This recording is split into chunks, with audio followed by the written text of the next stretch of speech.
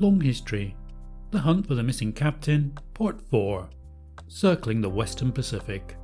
Hello everyone and welcome again to Long History, where we take source documents from history and split them up into chunks of about 10 minutes or so.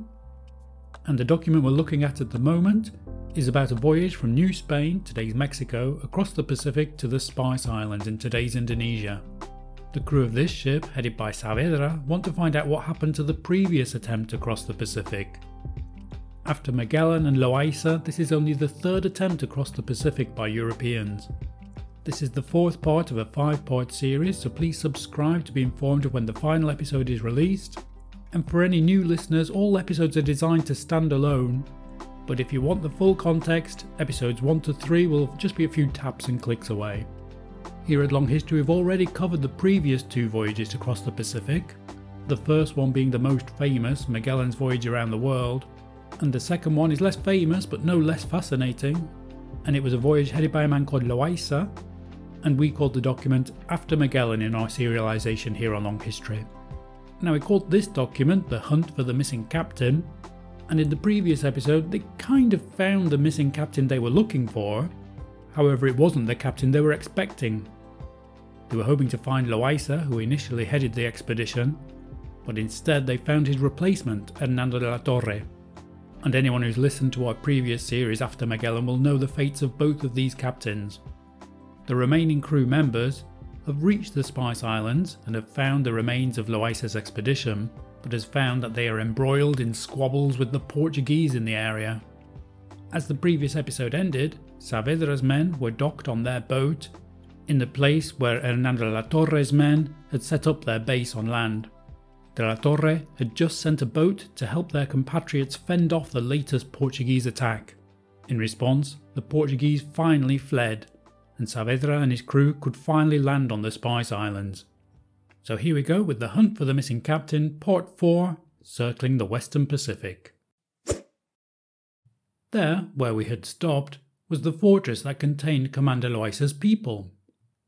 Captain Hernando de la Torre was there, a native of Burgos, and with him were up to 120 men and 24 of artillery shot and that fuster boat which had come out to our aid.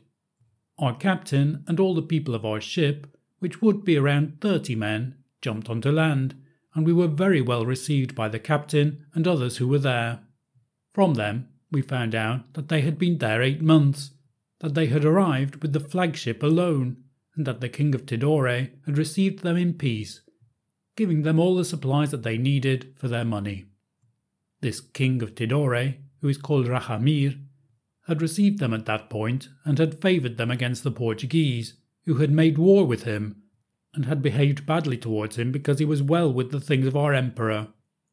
Because, many days before, one Captain Espinosa had been there with one of Magellan's ships, and in this way they got to know us and forged a friendship with our Spain.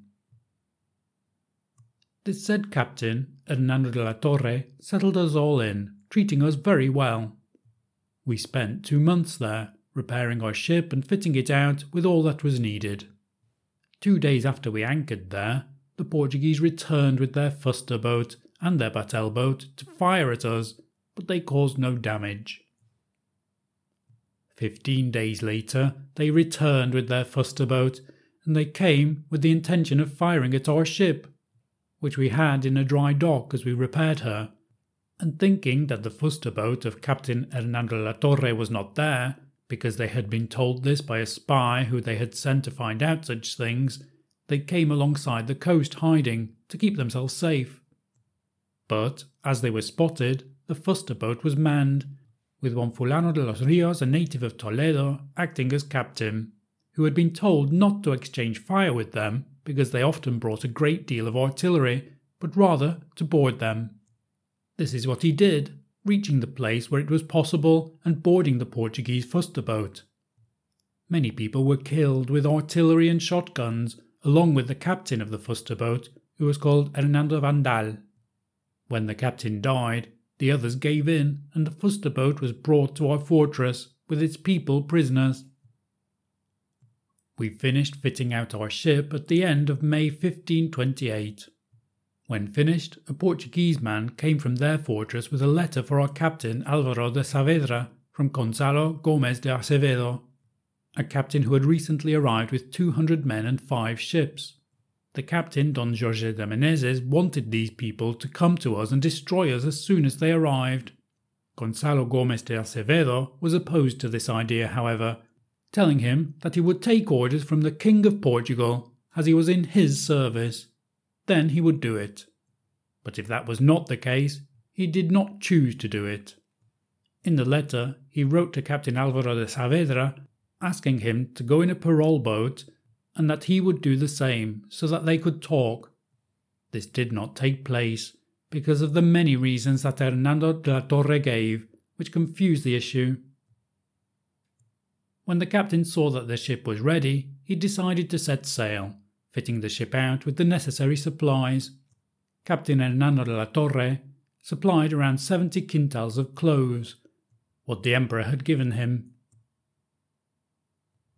As we were ready to set off, one Simón de Brito, a Portuguese man who was with Hernando de la Torre, having come of his own accord, said to our captain that he wanted to come with us, and as our pilot had died, and he said that he was such, and at the request of Hernando de la Torre, the captain agreed to it.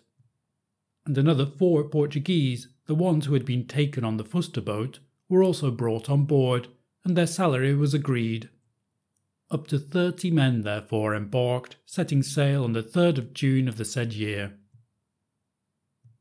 We left with a southwesterly and sailed to the east-northeast, continuing for 3 days, after which we hit a calm patch which lasted for 25 to 30 days, when a little weather returned, with which we continued some 250 leagues. This led us to an island which is called the Island of Gold. We landed there.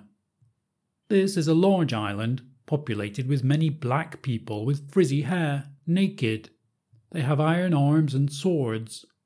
These people gave us food for our survival, hens and pigs, rice and beans, and much other food. We stayed there 32 days, because the weather was not suitable for sailing.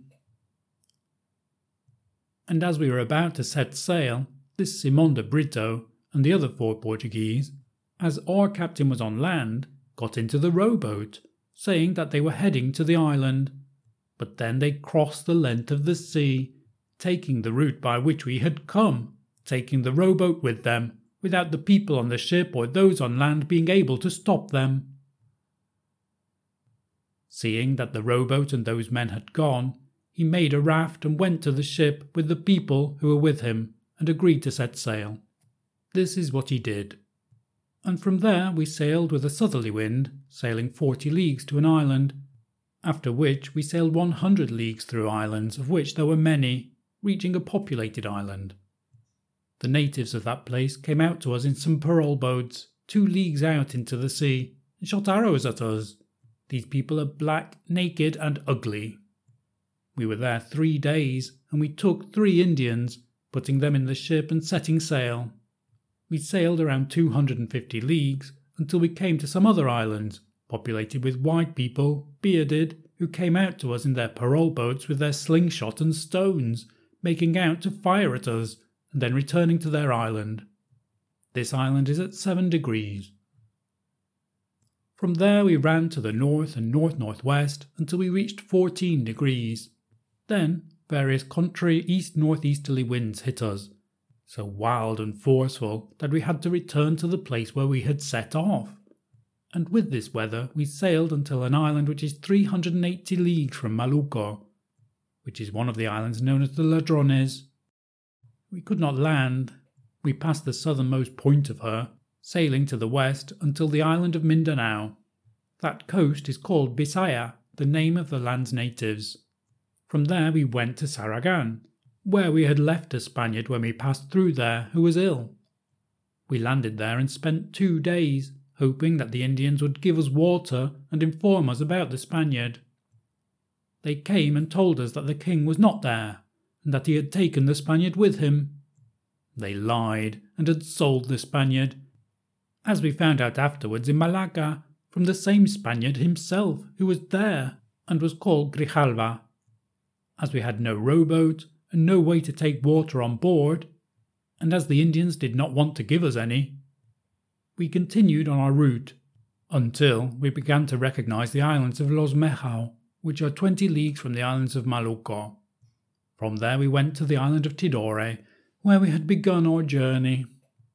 There we found Hernando de la Torre with the people who were with him before, and we landed there. We arrived in the month of October in the year 1528. We beached the ship again to fix her up and to develop our plans, which took us 6 months. We found Simon de Brito there with one of those who fled with the rowboat, who had said that our ship and all of us had been lost, and that he had escaped in the rowboat. The captain, Hernando de la Torre, set proceedings in motion against him, and he was sentenced to be quartered, and the other to be hanged, which was done. From here we set sail again on the 8th of May. We left towards the east-northeast and continued on the same route that we had originally chosen, amongst the same islands. We arrived where we had taken the 3 previously mentioned Indians. 2 of them, as we returned, had thrown themselves into the sea, and the other we brought there, leaving him on the same island where we had taken him, he having become a Christian and having learned our language. He was let free so he could tell the Indians who we were, asking them to bring some supplies, which we would pay for, so that we did not have to set up the rowboat, and because he was brave enough to go swimming, the captain let him swim of his own accord. We saw that the natives of the island killed him in the sea. He was crying out to us, and in the end they killed him. We set sail, setting our route to the east-northeast. Around 250 leagues, we came across some other small islands. One of them was 4 leagues in circumference, the other 4 around 1 league around, all populated with tanned people, bearded, naked, and with coverings made of palms. Here 4 or 5 Indians came out to us in a parole boat, and were happy to be near to us, speaking to us.